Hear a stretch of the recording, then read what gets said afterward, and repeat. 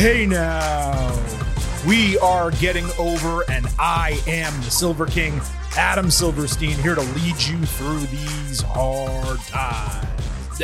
With episode 514 of your favorite professional wrestling podcast. That's right, Getting Over is back once again, and it is Thursday, so you know exactly what that means. We are here to break down everything that happened over the last week in the worlds of NXT and AEW. As is normally the case for these Thursday shows, we have an absolute ton to get to, so we are not going to waste any time off the top bringing it into your ear holes. Allow the Silver King to remind you right away that the Getting Over Wrestling podcast is all about Defy. So please remember to head on over to Apple Podcasts and Spotify. Leave a 5-star rating on Apple. Take a little extra time. Leave a 5-star written review. If you do, we will read that review live right here on the show. Do not forget to follow us on Twitter at Getting Overcast for episode drops, news, analysis, highlights, all of that good stuff. You can also DM us and tweet us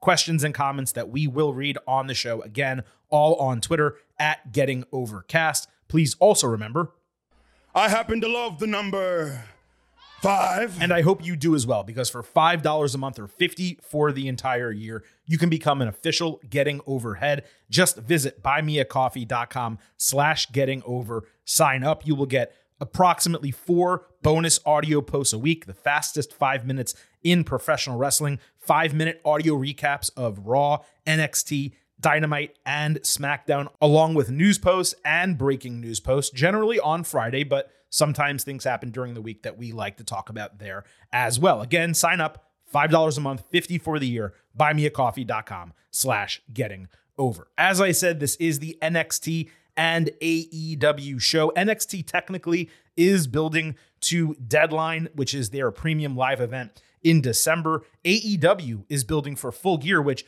I gotta just be honest with you, I did not even realize it was November 18th, like less than 3 weeks away.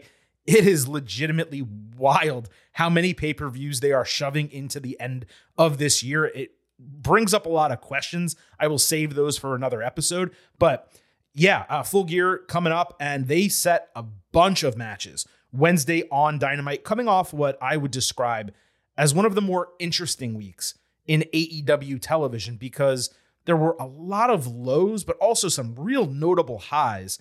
We're going to get to that all later in the show. We are going to kick off today with NXT for 2 reasons. One, it was night 2 of Halloween Havoc, the television special. And the second reason is it's a 2-hour show. In AEW, we're going to have 5 hours of content to talk about. But not only that, I did post a poll on Twitter earlier Thursday before I taped this show, and I simply asked all of you who follow us there, how many fire emojis do you want in one episode? And that is what we use to represent rants. And usually, it's 0, but occasionally here, there'll be 1, sometimes maybe 2 in the same episode. I had the possibility to give you 3, and 87% of you said you wanted all 3 on one show. So that's what's going to happen here later on the Getting Over Wrestling podcast. A little bit of a tease when we get into the second section on today's episode. But for now, as I said, we are going to start with NXT. A reminder, we have timestamps in the episode description. So if you only wish to listen to NXT or you only want to listen to AEW, you can jump around. As always, I hope you listen to the entire show. So this is going to be the recap and analysis of NXT Halloween Havoc Night 2. Shotzi and Scarlett arrived in the Ectomobile dressed up as sexy Ghostbusters. Fun fact is this is actually an exhibit at the Auto Museum in Orlando, which is how they were able to get it for NXT. I've been to that museum. I've seen it before, so it was pretty cool for it to be on TV. The ladies later played with an Ouija board, and Shotzi was in some clown costume I didn't recognize. Scarlett back in that black lingerie with her throat cut from last week. You know how I feel about that. Gonna look good, but she's got me saying, hey now! Unholy Union then showed up asking to take over, and the hosts were just like, okay. And I was really confused at this because you had Shotzi and Scarlett, who did an incredible job as hosts last week during night 1. They gave the hosting duties to Unholy Union pretty much for no reason. And then we'll talk about what they did, but Unholy Union basically didn't host the show. They did show up a couple times, but they didn't actually do anything. So I didn't understand why they did this. It was immensely frustrating for me. But other than that, which was just an overall piece I wanted to discuss, let's immediately go to the main event of the show. The NXT Championship was on the line. Ilya Dragunov defending against Carmelo Hayes. This was their third showdown. And surprisingly, there was no additional setup for this match. Melo wore a Justice for Trick shirt to the ring. Dragunov came out. He must have done something right before the entrance where he had smoke in his lungs. He blew it out of his mouth and nose looking like a dragon. That was pretty cool as an entrance to the ring. This was hot from the opening bell. Melo countered Constantine's special into a tornado facebuster. Then he jumped over the ropes for a legit spike DDT on the ring apron that Ilya sold like absolute death. Hayes followed with a perfect frog splash. Dragunov hit the H-bomb out of nowhere, but got caught again trying Constantine's special, so he hit a Death Valley driver on the apron. Ilya tore apart the announce table and climbed on the barricade for a super H-bomb, which collapsed the table. Melo, back in the ring, countered coast to coast with a codebreaker, but Dragunov caught it. Melo then lawn darted him into the turnbuckles for a codebreaker, but Dragunov bounced off the ropes while selling it and hit a falling H-bomb for a false finish. Melo then countered a super H-bomb with a codebreaker, but as he climbed for nothing but net, Trick Williams returned, staring him down from the ramp. Ilya caught Melo on the top rope, distracted, hit a superplex, following with Torpedo Moscow for the 1-2-3 to retain the title.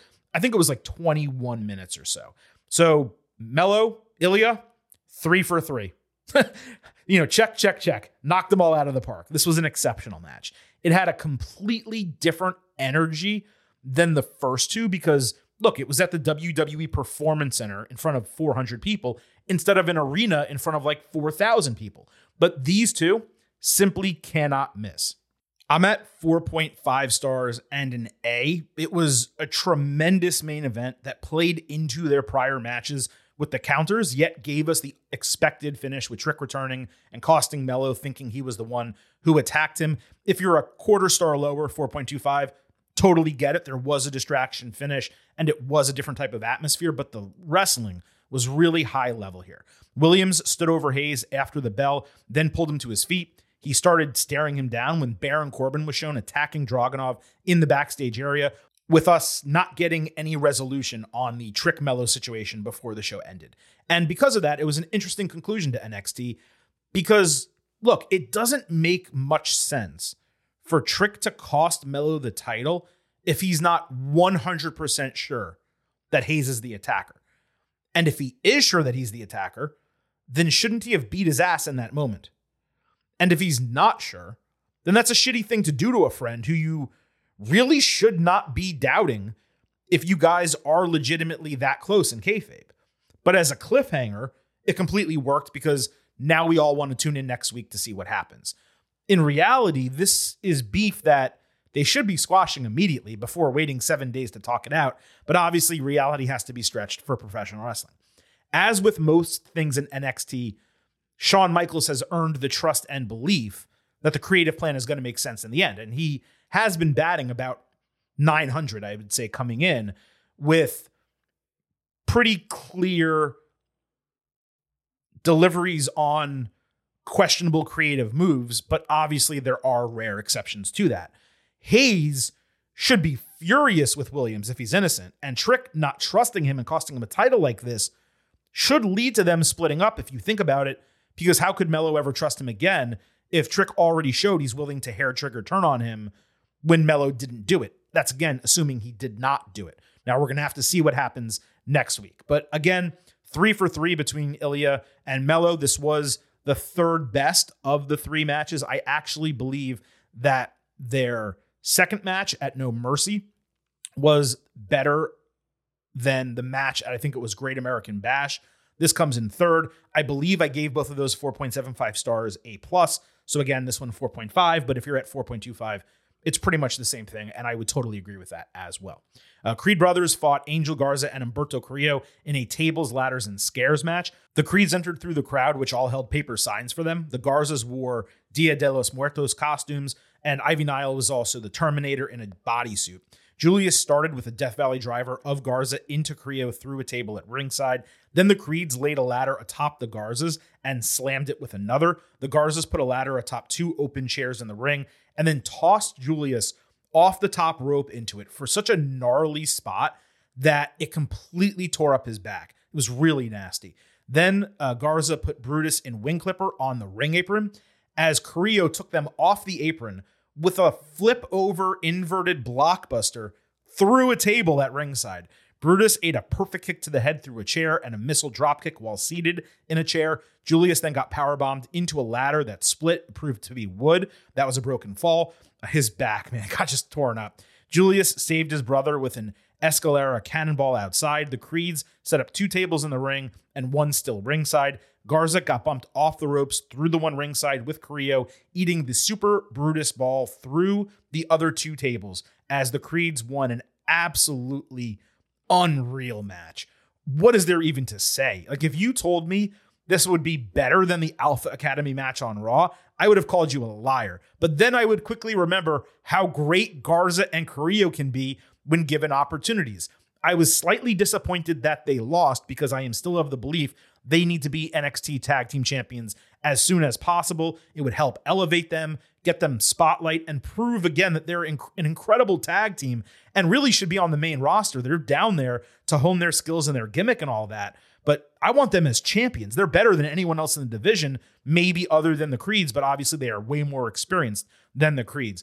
If this was the Creeds' farewell match for NXT, it was an incredible way to go out on top. 4.25 stars and an A for everything from the wrestling to the effort to the execution. And me giving this 4.25 is largely why I gave the other one 4.5. But again, they both could be in that same range.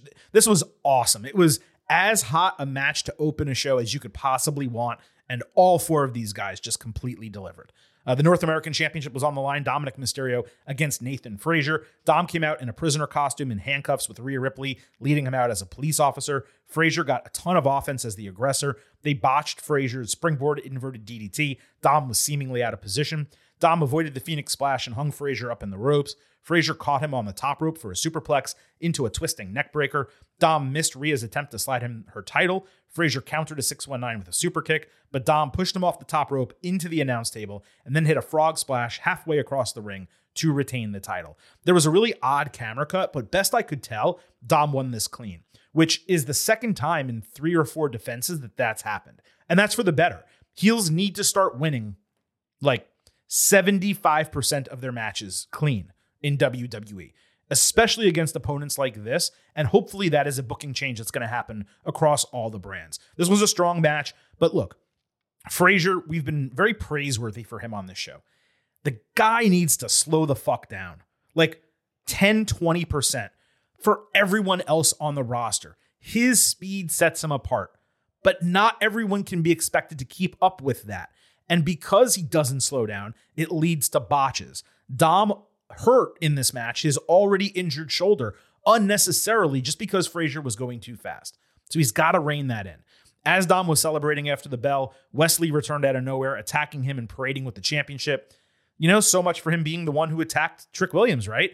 I'm also surprised that he's back as a pure babyface after the entire story they put together when he left was him being disgruntled and angry and not believing in himself and turning heel. That is all going to need to be explained, which as long as they do it next week, that's fine. But in the moment, it did come across a little bit odd. The Women's Tag Team Championship was on the line. Chelsea Green and Piper Niven defending against Thea Hale and JC Jane. JC told Andre Chase backstage that he should scratch her back after she scratched theirs last week. Chase said he turned her down because she was trying to help him cheat and he owes her nothing. Then Duke Hudson and Thea Hale came in excited with Chase wanting them to win fair and square. D'Angelo family next popped in saying they were ready to get even. Chase oddly said yes, sir, to them, which Hudson noticed. And after everyone left, Unholy Union showed up as Poison Ivy and Harley Quinn, laughing that the faces didn't know that the women's tag team titles were cursed. What was great about this segment is how they basically interwove 4 teams together in one storyline while also pointing to the Chase-Jane contentious relationship and perhaps some unknown deal Chase made with D'Angelo family behind the scenes. It seems like they might do a gimmick where like Chase is indebted to them. Maybe D'Angelo got him like the permits for the Chase U campus or something like that. That is definitely what this would be if it was like a B-level mafia movie. You know what I mean? On to the match. The challengers had Face makeup with Piper dressed as Venom. Niven caught Hale with Jane flipping off the apron to take her down. The champions combined for a green codebreaker, followed by Niven landing on Chelsea and Thea with the senton. Then Piper caught Thea for a shoulder breaker. JC countered Unpretty Her into a real cool fisherman-style cradle spinebuster. Niven then caught Hale on her shoulders for a perfect electric chair. Great spot. JC tried to use one of the men's titles, but Chase stole it from her, with Green hitting Unpretty Her on JC for the title retention. This was easily the best that Chelsea and Piper have looked and wrestled as champions. Probably Chelsea's best match, period, in her entire WWE career. Not just this run, but the prior run in NXT. And it just goes to show what is possible when these women are actually given time and opportunity. It's a travesty that it took them going to NXT to have their second title defense, and a damn good one at that. But at the same time, it's a credit to NXT that they could come down and prove themselves like this. There is no reason that women cannot have tag team matches of this caliber on the main roster, period. Piper was especially strong here. She is such a great Haas wrestler for this division. The match was fun. The finish was perfect, playing into the Chase U internal conflict. And after the bell, Unholy Union appeared in the crow's nest and magically got the spin the wheel, make the deal thing to spin, but it never landed on anything. So I'm not really sure the point of that other than freaking out the champions, which obviously worked. Really, the only negative is that Chelsea did all those costumes earlier this week, and she didn't dress up at all here. I thought that was just kind of weird. Lyra Valkyria got an extended vignette covering her journey from Europe to getting injured at NXT UK to winning the NXT Women's Championship from Becky Lynch. We saw footage of Becky congratulating Lyra twice backstage, with Lyra also appearing on a prominent Irish morning show. Really well done. Would have liked to have seen her backstage on the show, given she just won the title, but this did work.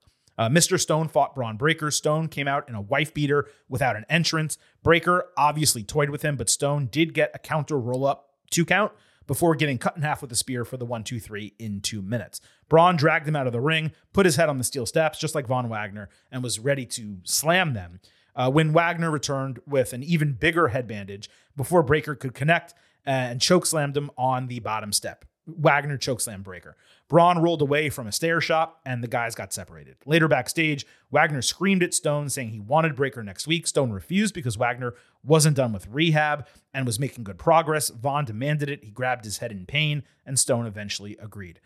Man, after all of this, and look, I know some of you probably feel different than I do, but after all of this, you get Wagner's return, and for me, it was still a big womp womp. There's just nothing there with him. I cannot buy into it as hard as they try. The backstage segment absolutely did not help. It's just rough all around. Stop trying to make fetch happen. It's not going to happen. Von Wagner, it's not going to happen. I'm sorry. After that, Boa and Dante Chen, they were actually in the background of this segment. And once again, Boa was in the full black and white face paint. Fallon Henley fought Tiffany Stratton after being worked up in a backstage interview at Henley's impression of her last week.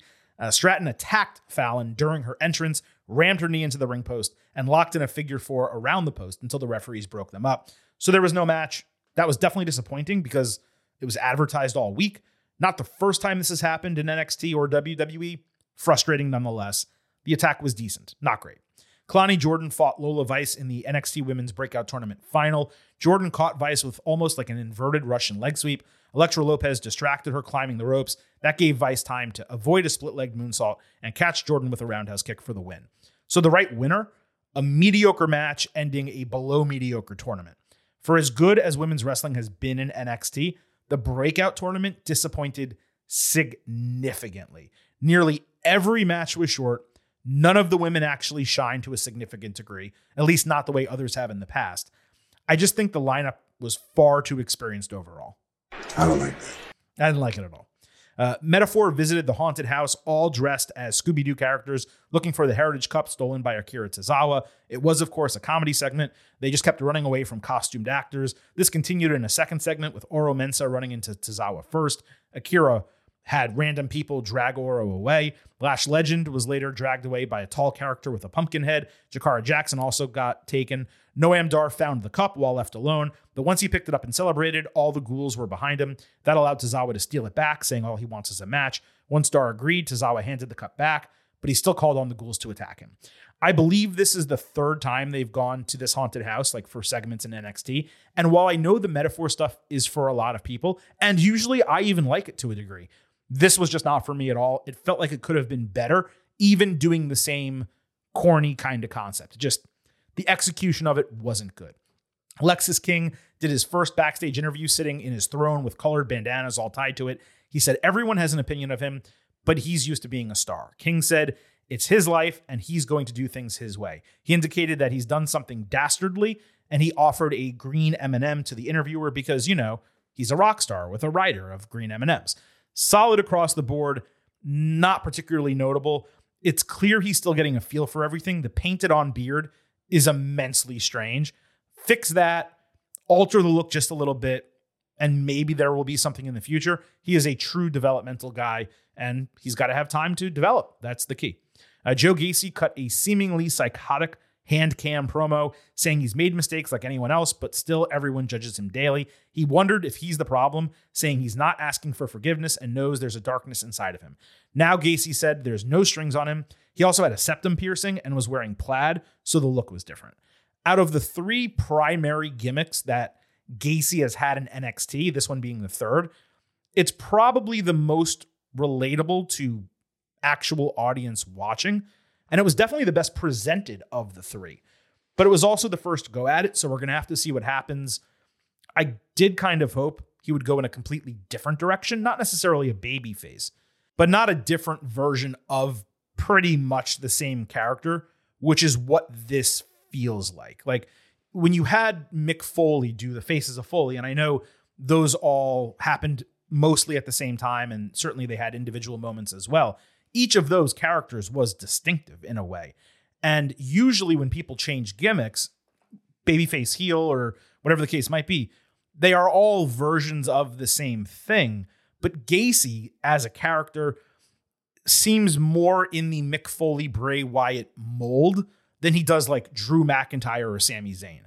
So you need to give him something where there's going to be a differential that fans can separate and start buying into. Maybe that will come here. But initially, it was just like another version of pretty much the same guy. And we'll see long term if it ultimately works. It's clear that Gacy has talent. He can wrestle, he can speak. But the truth is, with NXT and with developmental, not everyone ultimately makes it. And I would say Gacy might be one of the larger disappointments to date. Not that creative has helped him with Schism and Dyad and all the shit they did there. The other person, obviously, being Von Wagner, most notably, which is, again, it's just one character. There's really not even changes to the character. It's whether he's a heel or a babyface and whether Mr. Stone is with him or not. They're trying to make him sympathetic. It's just not working. Out the Mud got a promo package with Scripps wearing a do-rag with a grown-out beard, saying his prior gimmicks were him playing roles for the fans before Lucian Price and Bronco Nima reminded him about his true self. He said he's been locked up, shot, and he watched his uncle die at age 11. He said Brawling Brutes don't know about the culture and wouldn't last a week on their block. Yeah, I don't really think Brawling Brutes know about the culture. I think that's fair to say. He closed saying OTM is somebody. Reggie was also wearing an OTM shirt fashioned after the NWA Straight Outta Compton shirt, the famous shirt, which I would buy that if I could ever wear it, which I could not, so therefore I won't buy it, but it's pretty cool. I could see people being bothered by this gimmick and their portrayal, but it's legit. Like, by all accounts and best I can tell, like Reggie, Scripps, whatever you want to call him, he, I believe, was in a gang or related to a gang back in St. Louis. I think it might have been the Crips, which is kind of interesting because these guys are wearing red, but that's another story altogether. And I do know that he had tough times growing up and all that. So, I mean, I think it's legit. And Nima and Price, I don't think they're playing up their characters either. So, again, I understand people could have a problem with it. I don't, but I'm also not the person who can tell you whether you can have a problem with it or not, if that makes sense. That's up to you really to determine. But again, I think the presentation of the entire thing is working. And it's easily the best thing that Reggie or Scripps, whatever you want to call him, has done from a promo perspective. If Price and Nema steadily improve in the ring, they might actually have something with this. So that really wraps up NXT this week. A lot happened. It was Halloween Havoc night 2. It was interesting in that there were solid matches on this show, and I think probably 2 of the 3 best Halloween Havoc matches from this 2-week period were here. The other one, of course, being Becky Lynch and Lyra Valkyria. But at the same time, night 1 of Halloween Havoc hit better for me. I don't know why that's the case, but just if you asked me which one was better, I would say night 1. Maybe it's because of the title change and how great that match was. Maybe it's because there were a lot of women on the show and it was more storytelling on that show. And on this show, there was just more wrestling. That perhaps is the reason. But if you look at it from a 2-week total, then I think Halloween Havoc absolutely delivered. They knocked it out of the park. 2 real entertaining weeks of NXT television. With that said, let's go ahead and move to AEW, where we will be wrapping up Rampage, Collision, and Dynamite all together. We're going to look at it based on storylines, not one show and then the next, meaning we're not going to go Rampage, Collision, Dynamite. We're just going to talk about big-time storylines and discuss things that happened on all 3 shows as it relates to them. So let's kick it off with Collision. Jay White fought AR Fox. There was some real good action here with Fox just throwing himself onto the guys on both sides of the ring with topes. His hops are just ridiculous. White kicked out of a senton bomb and a seated springboard Spanish fly. White then legit dumped him on his head with a half-and-half suplex before Fox took Blade Runner. Fun stuff, but it was patently ridiculous that Fox took the number 1 contender for the AEW title to the limit like this. Like, maybe even more ridiculous was MJF, the company's primary champion, jumping out of the crowd trying to steal his title back, only to scurry away when he lost the numbers advantage. It didn't make him look good. But the main event of Collision is really what we want to talk about. AEW Championship, MJF against Kenny Omega. Now, we will talk about some of the behind-the-scenes stuff in a moment, but let's first talk about what preceded the match and the match itself. So there was an extremely strong promo package for this on Rampage. It spotlighted MJF's rise and Omega's greatness. It ended with White barging into Omega's interview, teasing him about their past and saying he would be waiting for Kenny at Full Gear. Don Callis did the same to MJF, offering him a spot in the family, with MJF sarcastically replying, "I'm already the champion. You guys couldn't really help me in any way." It repeated on Collision. Start to finish, it was probably one of the best packages that AEW has put together in a long time. Now, before this match, Samoa Joe retained his ROH TV title over Rhett Titus in 2 minutes with a coquina clutch. AEW said Titus was a former ROH TV champion, which I guess gave him a more fair than normal reason for getting this match, but it was an entire waste of time. Joe confronted MJF before the match, wondering if he considered his offer. MJF was focused, so Joe stepped back, saying he wasn't giving him an ultimatum, but if he said Joe's name and needed his help tonight, he would be there. There was simply no need for Joe to be in this match, given this segment. It already had him on the show. You didn't need Joe twice. It was inflating a title defense number for no reason whatsoever. Okay, let's finally talk about MJF and Omega. Omega came out with a Bret Hart jacket and glasses. Not sure if that was Halloween or just the typical AEW filleting of Bret. This appropriately got the final half hour of the show. MJF did a corkscrew tope early, which was funny given his gimmick and the fact that he missed 3/4 of it. He also hit the kangaroo kick. Jim Ross called it the AWA World Championship about 10 minutes into the match. I don't know if anyone else caught that because I wasn't watching live. I just watched it, earlier this week and I didn't see anything on Twitter. But yeah, he called it the AWA World Championship. Omega hit a Snapdragon suplex on the ring apron and a Liger bomb through a table at ringside. MJF countered one Winged Angel into a Poison Rana that Omega no-sold so he could deliver one back. MJF did a really awesome pump handle blue thunder bomb. Later, he tried to hump Omega's face on the turnbuckles, so Kenny dropped him face first into the top, then hit 4 V-triggers and a Snapdragon. Callis came down with a screwdriver to distract during one Winged Angel, with Omega just dropping MJF rather than completing the move and winning the title. But he did hit another V-trigger coming back. The referee ejected Callis. MJF hit Heatseeker for a false finish. MJF countered Panama Sunrise into a 3.1 false finish, so they messed that up. Then MJF hit Panama Sunrise for Adam Cole, adding a second Heatseeker for the clean 1-2-3 in 30 minutes. They shook hands and hugged afterward. This was excellent. Really tough to ask for more from this match, especially as a TV main event. Really good job by AEW and TNT ensuring that commercials were kept to a minimum. This should be the template for how you do commercials in a match of this quality. And I'm talking Turner, but also USA Network and Fox. This is how you do the commercial breaks. Extremely strong going both ways, obviously. Omega had MJF beat until the distraction, but he really allowed himself to be distracted. MJF capitalized and won clean without cheating, but obviously it seemed like he was beaten moments prior, and now he becomes the longest reigning champion in AEW history for the world title, which he should be, both in kayfabe and in reality. I was at 4.5 stars and an A for this. I know that's the same grade as Ilya and Melo from NXT, and this was definitely a better wrestling match, just purely from a work rate standpoint. However, that match in NXT had a lot of story. This one did not. And MJF Omega was also about 10 minutes longer than it needed to be. Significant portions of the first third, but kind of the first 2/3 of the match, just felt like filler. If grades were not by quarters, this would be like 4.6, and Ilya Melo would be 4.4. But we do them by quarters here. They're both 4.5 stars and an A. Now, we do need to cover the circumstances surrounding this match, as that has been a subject of a lot of discourse since last week.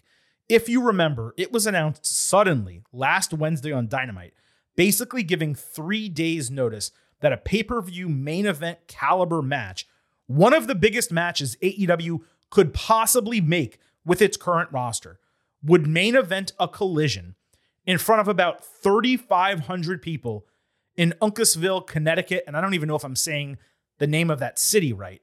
This on Halloween weekend against major sports competition. When criticizing this, I saw people suggest the match had no storyline. That's actually bullshit. It absolutely had a storyline. They built it for 2 weeks, and it completely surrounded the idea of MJF breaking Omega's record as longest reigning champion. Now, should the MJF Omega title match, the first time they ever meet, be built around a storyline stronger than that? Absolutely. Should they have done a better job noting MJF's reign was approaching this magical number? Absolutely. They should have spent 4 or 6 weeks building this, not 2. But to reiterate, there is a difference between a bad storyline or a lacking storyline and no storyline. Saying there was no storyline here is disingenuous. There absolutely was a storyline. What's clear is that this was a total ratings ploy. Tony Khan is smart enough to know that this is a money match, but he once again hot-shotted something for a rating. And not only that, he did it in a way where Omega took a pretty damn clean fall. Now, is that better than a bullshit disqualification finish? Again, absolutely. But still questionable given Omega's stature, plus all of his recent losses, and the fact that, let's repeat, this match did not need to happen at all. If Khan had the foresight to realize the circumstances of this collision and booked far enough out in advance where he could have been teasing this for 4 or 6 weeks, then he could have put together a big title match for MJF without needing to waste Omega in a situation like this. So that leaves us now to discuss the rating, because again, this was done for ratings. AEW Collision on Saturday got 472,000 viewers and a 0.13 demo.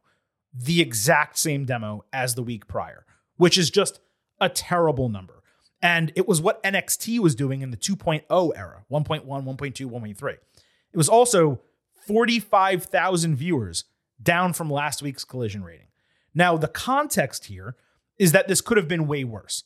The main event, the final 30 minutes, apparently brought in something like 140,000 more viewers, or maybe it's 100,000. I forgot the number, but it like 6 figures more viewers than the first 90 minutes of the show.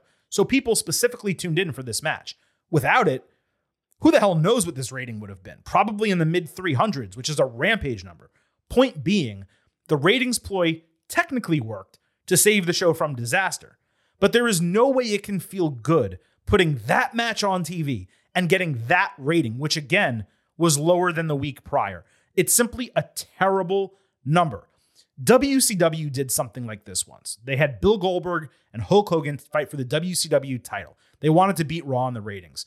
But not only were there 10 times as many people in the arena for that, they did it in the Georgia Dome, 40,000 people compared to maybe 4,000 here. They won the ratings war with Raw that night. And it added like 1 million viewers to the show. So again, like 10 times the number. The other issue is the first 90 minutes of Collision on Saturday was shit. The show now feels like a mix of Dynamite and Rampage, but with some different characters occasionally. The unique feel that Collision used to have when we were praising it those first 4 or 6 weeks, it's basically gone. So Tony put forth this massive main event, maybe the biggest TV main event of the year on any wrestling show. But he didn't put together a banger 90 minutes to precede it. You couple that with the short 2-week build that again was a storyline, just not a deeper, well laid out storyline. And the criticism of Tony and AEW here, it's deserved. Here's the truth about AEW right now. It used to be cool. Now it's cooler than cool. It's ice cold. Shout out Andre 3000. There's issues with talent and how they're being featured. There's issues with prioritizing matchmaking over storytelling. There's issues with predictability. There's obvious issues with the women's division. There's issues with the tag team and trios divisions. There's issues with running the same markets too frequently. There's issues with overdoing so-called dream matches and important announcements. We will talk about that later. There's issues with too many titles and far too many title matches with no importance or relevance where challengers just get shots for no reason whatsoever. There's issues with featuring the other organization's titles and talent far too frequently. We're talking about New Japan, AAA, CMLL, whoever else. There's issues with featuring unsigned jobber level talent rather than putting on real matches with their loaded roster. Let me repeat. One of AEW's biggest possible matches, one that legitimately could have main evented All In next year at Wembley Stadium, was seen live by less than 4,000 people and seen live on TV by less than 500,000 people. It's inexcusable.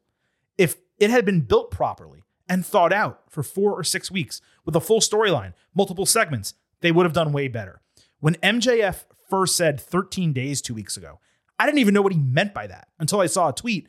Oh, it's 13 days of title reign. Got it. At least the positive intent and effort would have been there if they did a real build. And that's why this was not a critique of the results so much as it is the process. It's also why AEW Collision right now, it's starting to feel like WCW Thunder.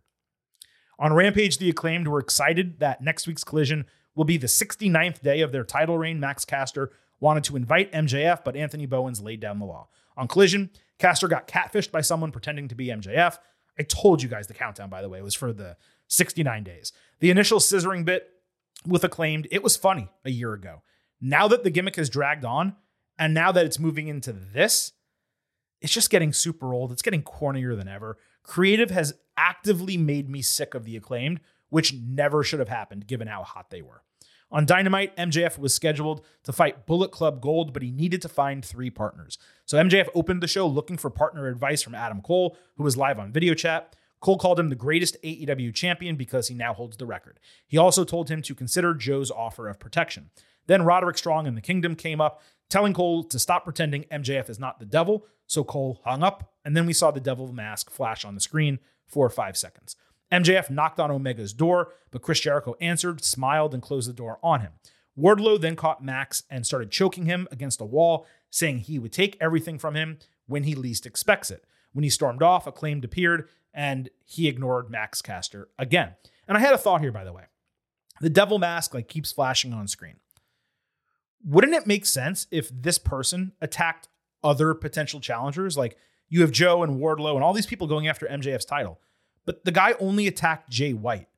So shouldn't the devil also attack both of those guys as well? Get them even more pissed off at Max? Just a thought. MJF nearly knocked on Samoa Joe's locker room, but declined. Then he pulled Darby Allin's sign down, crossed out his name, and wrote emo bitch on it. He again ignored the Acclaimed. They approached him a third time, reminding MJF no one likes him except Caster, who said they could still team together under 2 conditions. Number 1, they scissor after the match. Number 2, he wears whatever was in a black garbage bag. I assumed it was pink gear. Waiting and ready to help was Jeff Jarrett's crew. That led Max to look at the bag and shrug, basically realizing he had no other option. Strong and Kingdom were back, calling Cole on the speakerphone. They were offended MJF didn't ask them to team with him and called MJF a jerk. Cole told them to shut up. And what I thought was interesting here is Strong and Kingdom, A week ago, maybe 2 weeks ago, they said, okay, we know what we have to do. We have to befriend MJF. That's the only way that this is ever going to work. But they haven't done anything to make that happen. If they had, and they did a 2 or 3 week storyline with that, then they could have teamed with MJF here. And given the results of the match, you could actually make an argument that it would have made more sense for Strong and Kingdom to be his teammates rather than the team that eventually was. But beyond that, let me just move on. We've known this for weeks now. MJF is fully the single protagonist in AEW right now. Multiple potential challengers, show-long storylines, most over babyface in the company. And on what was an extremely rough Dynamite, at least for me, the MJF segments were easily the best part of the show, both in terms of being an engaging storyline and also the comedy aspects were pretty funny. It was obviously always going to be the Acclaimed being his partners. And while Anthony Bowens and the yelling was really annoying and remains really annoying, the whole damn it Max thing, it's like you have Strong screaming Adam, you have this guy screaming damn it Max. It's enough. Like I literally lower my volume for Dynamite because I know that this shit's going to happen. But it was ultimately a good booking for the main event to have MJF with Acclaimed. I just think it would have been much more interesting if it was Strong and Kingdom.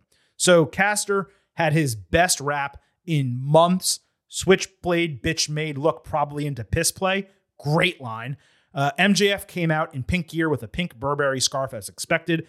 MJF got a John Cena hot tag, beating up everyone but White 1-on-3. Then he hit the kangaroo kick on Gunn and Juice Robinson, celebrated in the ropes. White immediately jumped up behind him, caught him with Blade Runner for the clean 1-2-3 to not be forced to give the Triple B back to MJF. Bullet Club Gold was ready to destroy him after the bell. Acclaim made the save. White then set up to hit MJF with the title, but Caster jumped in the ring and took the bullet for him. Caster was like dead on the canvas, holding up scissors, which was pretty funny. But MJF smacked his hand away. So Billy Gunn grabbed MJF, screamed in his face that Caster has done so much for him, and it was the least he could do. All four of them scissored, and it was a nice pop at the end of the show. Caster then hugged him around the waist to end Dynamite. So they ran a weeks-long storyline about this 8-man match and the stolen title, only to have the heels win and MJF to continue looking like a dork babyface by being unable to regain the championship that is rightfully his. And the payoff was scissoring. Like the real payoff probably should be MJF being able to trust people beyond Cole and that eventually costing him because he trusted people here and they failed him. Now, MJF was the one who took the fall, but Acclaim didn't break it. No one helped him. That goes to show that choosing the Acclaimed in kayfabe was the wrong decision. And I don't have a problem with MJF taking the pin because it came due to his babyface tendencies. Like he's shaking the ropes. He should be engaged in the match. He needs to rediscover the piece of shit MJF who does what it takes to win in order to beat White. But this would have been a much greater moment had MJF regained the title first. We'll see if there's a reason why they didn't do that because we're going to have to see the way the rest of the storyline plays out. But again, I think a longer term storyline with Kingdom and Strong being the ones who failed him and MJF being pissed off at them, it continues the Cole storyline. It has MJF not able to trust anybody. He doesn't have the belt. That is the goal of the booking anyway. And we don't have MJF just looking like a dork scissoring guys who did not help him regain his title. So that was my take on that. On Dynamite, the International Championship opened the show, Orange Cassidy against Claudio Castagnoli. There were clips on Rampage and Collision of a random single match press conference involving these two and Tony that was seemingly held after Dynamite last week. Why a guy in Orange Cassidy who never dresses up would be in a suit for a press conference that was randomly held because the match wasn't announced until last week does not make a shred of sense. It was interesting to see him in a suit, but other than that, the purpose of doing this was unclear. Claudio on Collision announced that Bryan Danielson has a broken orbital bone, and he's not sure whether it was the Orange Punch or the Rainmaker from Kazuchika Okada that caused it, but he would make both of them pay. Then Claudio destroyed a jobber in 45 seconds later in the show and put him in a submission after the bell. Total waste of time, obviously. You had the promo. You didn't need the match. We discussed last week whether the Danielson injury was real or kayfabe. Apparently it's real, which is, it's incredible. Like, incredibly unfortunate, obviously, for Danielson. It's nonstop with this guy. Interesting is that the injury actually occurred in the Andrade El Idolo match, yet they're ignoring that because the match was booked for no reason whatsoever without any storyline relevance, as I mentioned previously. So going back to last week's conversation, it seems like the prior finish and the way the show ended on Dynamite last week was entirely kayfabe and a cover for the injury, which, to go back and answer the question that was posed to me on last week's show, yeah, that was an extremely lackluster end, given they could have done it in a far more exciting manner. So, as I said, Orange and Claudio opened Dynamite.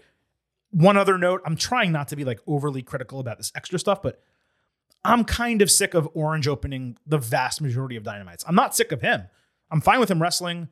You know, the endless title matches are a little bit ridiculous, but put him in a spot other than the opening match of the main event, just for once. That would be nice. Wheeler Yuta and Hook both got ejected from ringside and got heated backstage, so they're going to have a match at some point. Orange probably at a Full Gear kickoff show or something like that. Orange hit Stundog Millionaire before Claudio had a great counter of a tornado DDT directly into a swing. Then he did a counter into a crossface and a butterfly crossface, plus a sleeper swing. Cassidy eventually caught him with Orange Punch and Beach Break, but Claudio rolled out of the ring. Eventually, Claudio caught an Orange Punch attempt, but Orange got his legs on Claudio's shoulders and rolled him down Hurricanrana style into a pinning combination to retain the title. Excellent match, 3.75 stars B+.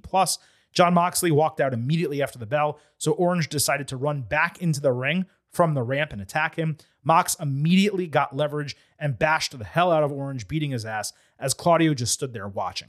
He even bit Cassidy until Claudio pulled him off. Mox backstage said Rey Fenix knocked himself out just to put Mox down for 3 seconds, only for Orange to come back and take the title back. He promised to beat Cassidy within an inch of his life at Full Gear, and he would take the title there as well.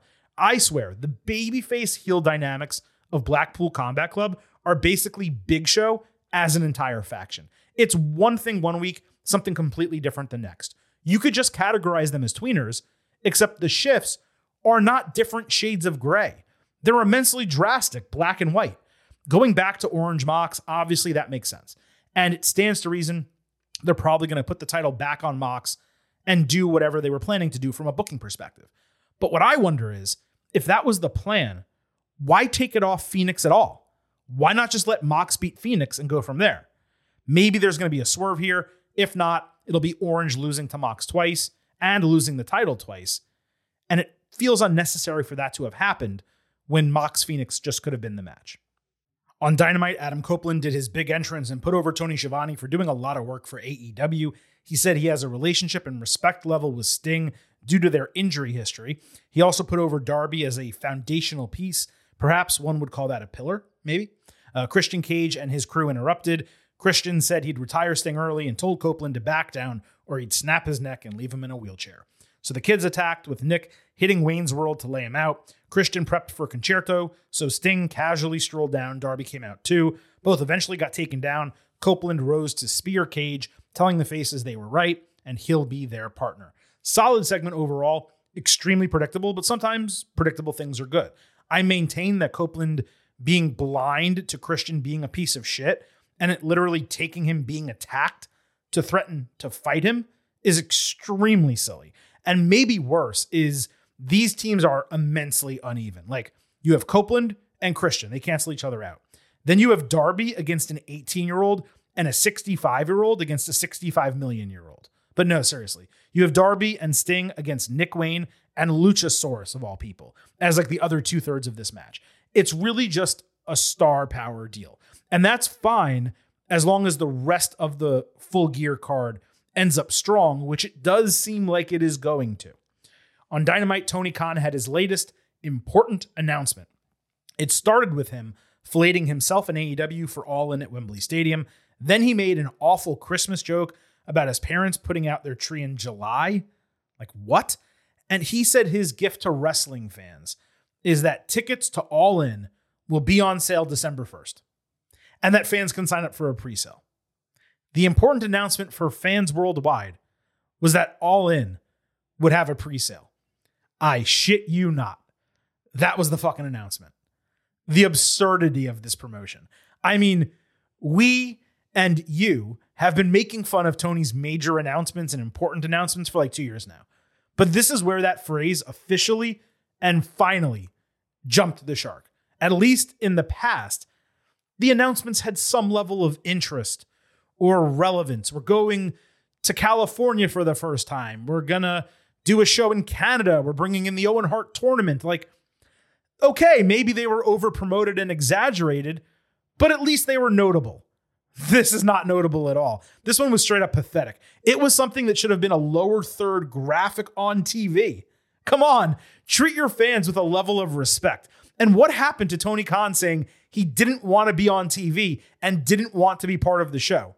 A total hypocrite in that regard, among other regards, which we're going to get to another one momentarily. Super frustrating as a viewer.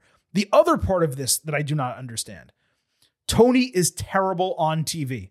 He fidgets. He either stares blankly or blinks too much. He mumbles his words. He has a company filled with people who can speak on the mic. He has Tony Schiavone, who has made announcements for him before. He has Nigel McGuinness, who is British and stood next to him during this. Why not just use one of them? Why does he have to be front and center? And why did he have to be front and center to announce a pre-sale for a show that's not going to happen until next summer? It's unbelievable. And if you think that's unbelievable, as I was taping this show, literally minutes before I got to this part on Tony Khan, AEW announced via press release that I received in my inbox that they have signed Ric Flair to a multi-year deal. No details of his role were provided other than the fact that his energy drink is going to be the official energy drink of AEW, which I'm sure is going to skyrocket sales. Tony Khan said, quote, his world-renowned persona and his amazing wrestling mind will be major assets to AEW's programming and our position globally. Let me just kind of say it like this, and I'm being as candid as I can. Ric Flair has been in extremely poor health for a long period of time. He's 74 years old. Is he still a name? Yes. Are people going to tune into AEW Dynamite or Collision or Rampage because, let's say, Flair happens to be on that show? No, they are not. Tony Khan is signing Ric Flair, who has all of these sexual misconduct allegations against him, less than a month after tweeting about Vince McMahon having all these sexual misconduct allegations against him. I mean, that is the definition of hypocrisy. It is. And he's signing Ric Flair, yet he banned Hulk Hogan from ever appearing in AEW. The definition of hypocrisy. I mean, if you want to burn money in exchange for nothing, there's perhaps no better way to do it than signing Flair to your promotion in 2023. The only logical answer for this is that he's going to be a brand ambassador of some kind, and perhaps Turner told him they wanted him back on the network because they believe they can sell sponsorships against that. And maybe signing Ric Flair keeps Andrade El Idolo happy, who has seemingly been trying to get out of the promotion. And maybe having Flair under contract and having Andrade happy lures Charlotte Flair over there when her contract with WWE ends. Kind of like a college football team signing a recruit's father to be an analyst just to get the kid to commit. But in reality, I mean, Tony Khan, we've talked about this. He's been a mark for WCW, and he's been a mark for Flair, just like he was a mark for CM Punk. And I'm not using mark, by the way, in those words negatively. He likes those things. That's how he grew up as a wrestling fan.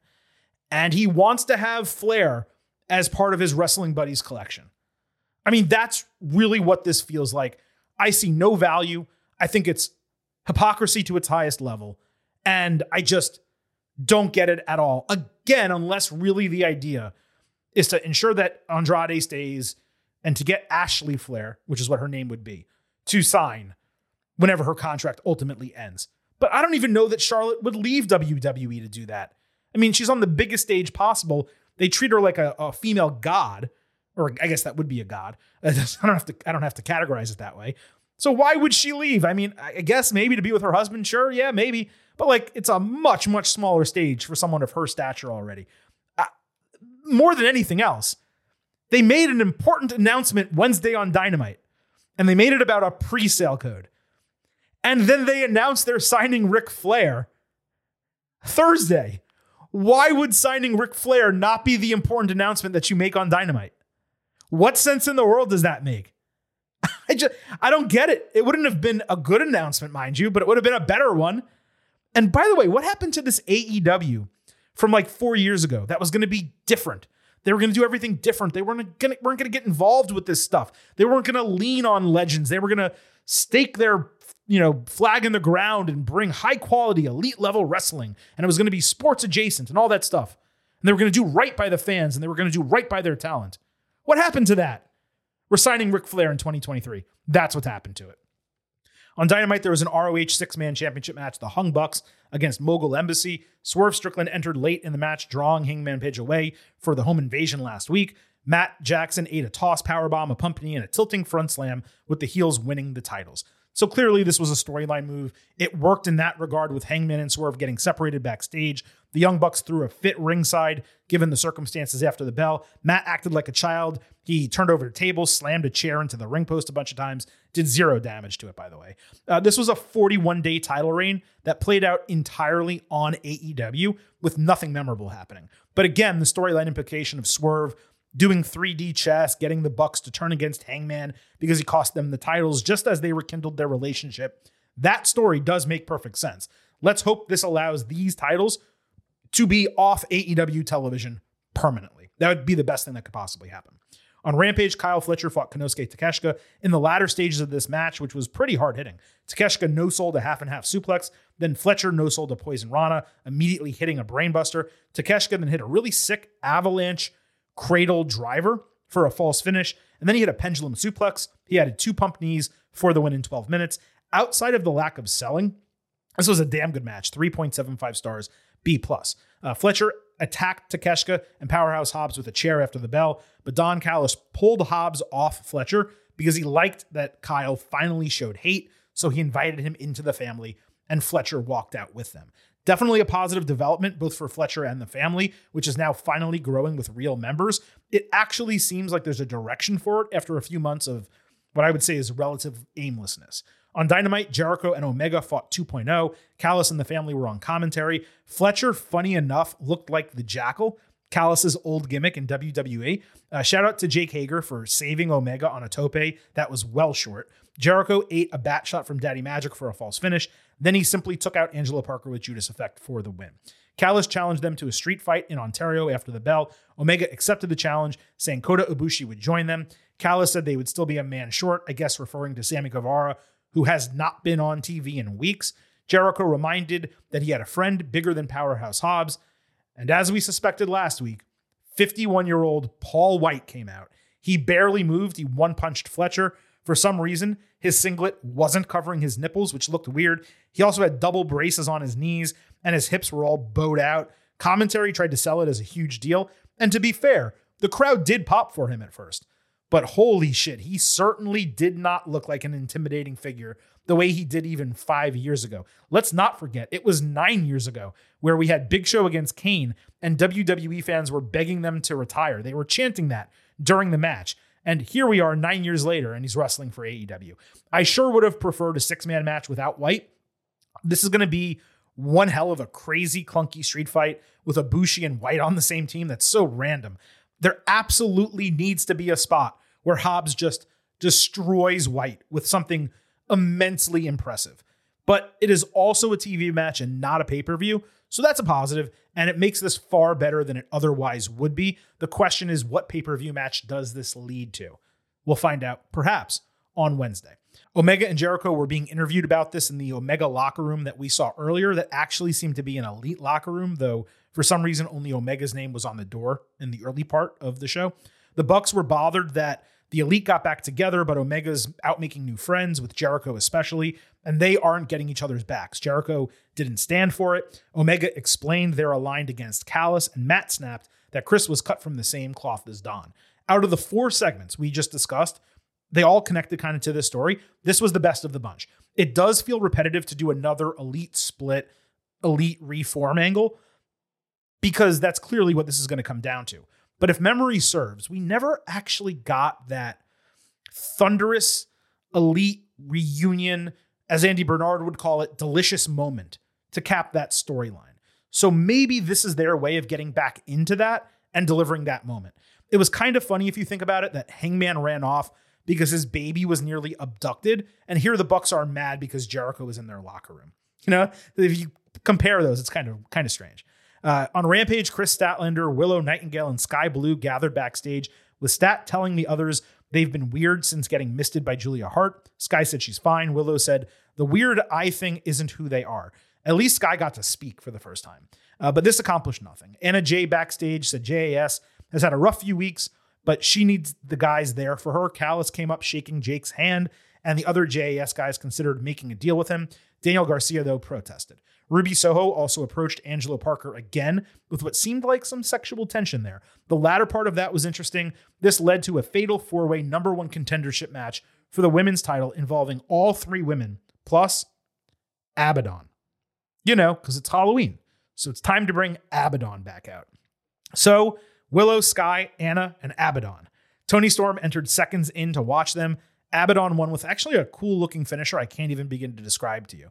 But having her return and beat Anna, along with these other two women who are on TV constantly, just because it's Halloween, it is patently ridiculous booking. This is crap! On Collision, the women's championship was on the line. Hikaru Shida against Abaddon. This was a Fright Night fight. There were Halloween decorations around the ring apron like a styrofoam headstone and pumpkins. Shida wore an entire red dress. Abaddon started gurgling up black goo late in the match, with Shida unable to keep her down because, you know, she's like a zombie. Abaddon poured out wrapped candy and hit an avalanche blockbuster into it. Shida came back with a kendo stick shot to the head, and then Tomoshi for the false finish. Then she put a pumpkin on Abaddon's head and hit the katana to win. Storm ran out after to steal the spotlight, laying on commentary with her robe kind of pulled up, and Tony, her ass was right in his face. I don't know what he did there, but he did try to look away. Credit to him. And also credit where it's due, because this match popped. Like the finish popped the crowd. And a character like Abaddon, no selling, actually makes much more sense than a regular wrestler doing it, because she's supposed to be like this weird zombie thing. But it sure did take a lot for Shida to beat someone who hasn't been on TV for AEW in literally 2 full years. And it's fair to question whether someone who hasn't been on TV for literally 2 full years should have gotten a title match at all. The answer is no. Then later on Collision, we got the exact same Stat, Willow, Sky segment, with Stat basically asking, why didn't either of you win? Willow said she feels Sky growing distant from her. She said she's going to deal with Julia Hart herself. Stat already beat both of them straight up, retaining the TBS title over them over like the last 2 weeks. So why exactly did she believe they should get or deserve the bigger title? The whole thing is nonsensical. And then, get this. On Dynamite, there was an AEW Women's Championship match, Shida defending against Willow. What exactly did Nightingale do to get this match? She lost a number one contendership on Rampage, which was 4 days earlier, or 5 days earlier, however long, and didn't have a match between Friday and Wednesday, yet she got a title match with Shida. This despite her losing a TBS title match 10 days prior. This is the women's division booking right now. It is straight up terrible. There is no other way to describe it. I hate this. I hate this crap. Stop. Stop with the crap. They slightly botched an avalanche Falcon Arrow. Willow pounced Hikaru and hit a Death Valley driver. Shida eventually hit the katana to retain the title. The match actually wasn't bad. It was, if I was grading it, like 3.25 stars, maybe something like that. But the ridiculousness of this booking just set me, as you can tell. They shook hands after the bell. It should be noted Willow's eye black was completely gone. I guess the idea is that she beat back the infection by standing up to Sky on Saturday. I'm trying to make sense of it, folks. Storm interrupted for the third time, so Shida attacked Luther and chased Storm backstage. The lights went out and Julia appeared behind Willow, offering her hand. Sky then ran out and stared down Julia, who nodded, so Sky turned around and stared down Willow. Then she turned around a third time and somehow botched a blue mist attempt into Julia's face. We couldn't even see it, almost as if she just spit on her. That's kind of the way it came across. Then we got to look at Sky's eyes, and her black makeup was actually more navy blue this time. Okay, first things first. You know how I know Shida is losing to Storm at Full Gear? They are blatantly padding her resume with championship defenses, 3 in 1 week, with only 1 actually earned, and all of them ridiculous. All of this so the reign does not look like a waste, which of course it has been a waste because they never do anything meaningful with Shida when she's champion. In terms of the post-match, the heel turn would have been obvious, so it was a nice swerve keeping Sky face. The execution wasn't great, but at least it wasn't an eye roll like it could have been. There was a funny moment during this match. A Wipeout commercial appeared on screen, like an ad, a lower third ad. And Taz exclaimed, "Hey, I know that guy," referring to John Cena. And someone on commentary said under his breath, "His name is John Cena." I just thought that was really funny. On Collision, Dax Harwood fought Ricky Starks. There was a nice dual promo segment by these guys before the match. The lights went out with House of Black appearing in the crowd after. 1 week after having no makeup, Malachi's eye was shadowed in black again. Dax countered Ricky and hit a nice pile driver, only to get pulled off by Big Bill. Starks came back with a pile driver off the distraction for the 1-2-3. Interesting they had Harwood take the fall without either of Starks' finishers factoring into it. But that was really about it. The lights went out. Julia Hart appeared on stage and raised her arm. They went out again. House of Black entered the ring and stood in front of the champions to confront FTR.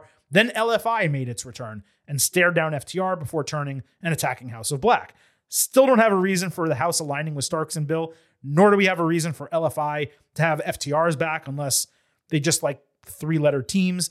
And none of this plays into Black previously knocking out Danielson. So, what the fuck? On Collision, Ryan Nemeth caught a promo backstage before he sought out the managerial duties of Hot and Flexible. When the door opened, it was Miro who attacked him. So based on last time, I guess they're going to have a match despite Miro having him prone and ready to eliminate him. Hopefully they learned and will not do anything else with Nemeth. Again, they probably will. Later, Andrade was asked about Hot and Flexible and LFI. He said he's a businessman. It's all his business, nobody else's. Great. Glad you're on screen, Andrade, to say absolutely nothing. On Rampage, Mike Santana fought Ortiz in a grudge match. It was a no disqualification. Santana hit an awesome torture rack Liger bomb for the win, except Rick Knox counted the 1-2-3 while one of Ortiz's shoulders was literally elevated on Santana's leg. It was nowhere close to the canvas. Other than that, it was a normal, mediocre match. Ortiz refused a fist bump after the bell, so Sanjay Dutt ran in, seemingly to recruit Ortiz to the mishmash faction that they have. The only thing less interesting to me than this match would be adding Ortiz to the Jeff Jarrett faction. On Collision, there was a dual promo segment with Keith Lee and Shane Taylor showing measured respect for one another. Lee said he'd make an example out of Taylor, who said he'd prove Lee has his limits. It was fine. It's a meaningless feud with no heat whatsoever.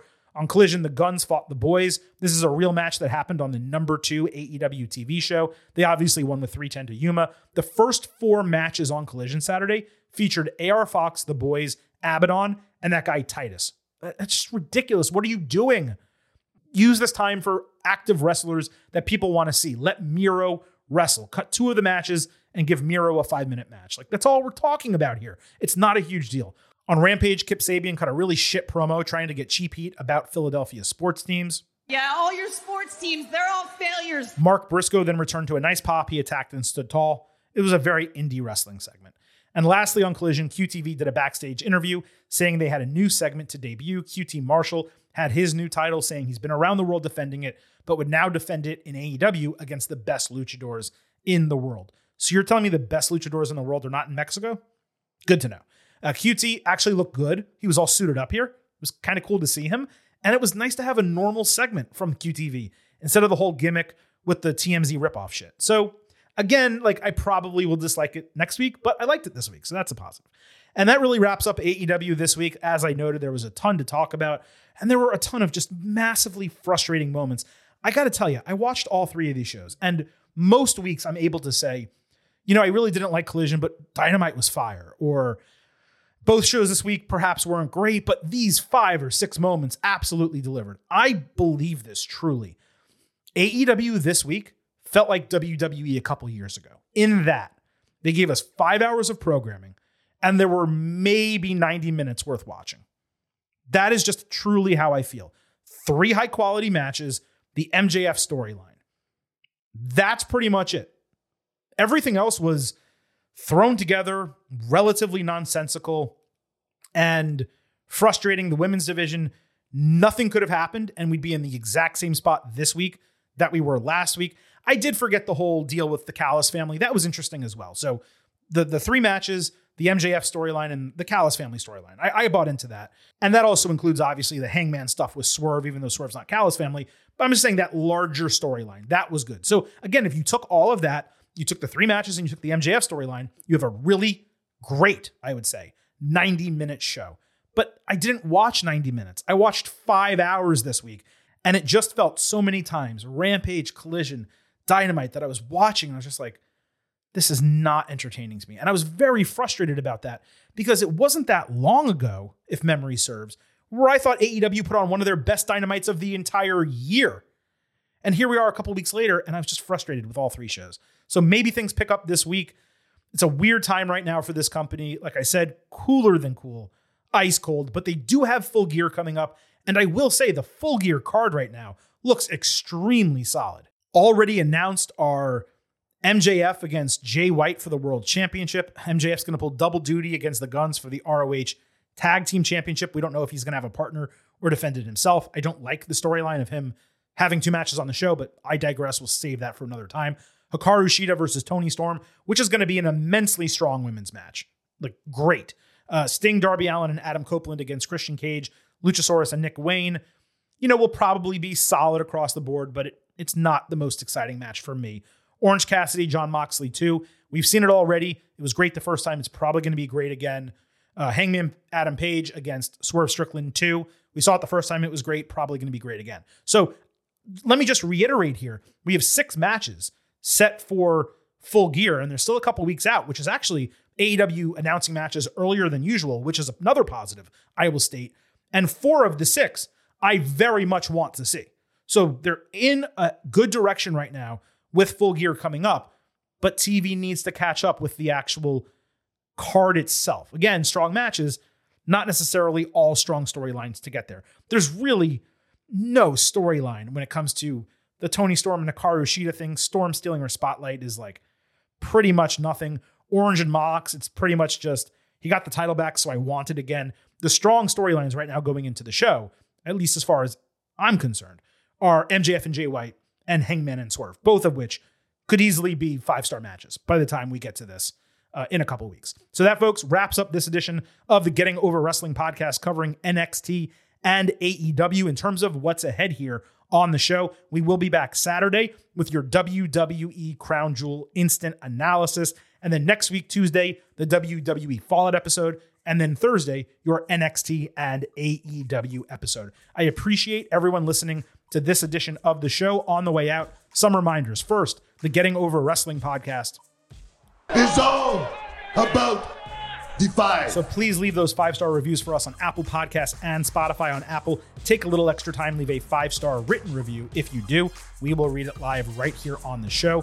Also follow us on Twitter at Getting Overcast for episode drops, news, analysis, highlights, all of that good stuff. Please also remember, I happen to love the number 5. and I hope you do as well, because for $5 a month or $50 for the entire year, you can become an official Getting Overhead. Just visit buymeacoffee.com/gettingover. Sign up. You will get bonus audio, the fastest 5 minutes in professional wrestling, approximately 4 times a week, news posts at least once a week, and you get to directly interact with the Silver King and Vintage. Thank you all for listening to this edition of the Getting Over Wrestling podcast.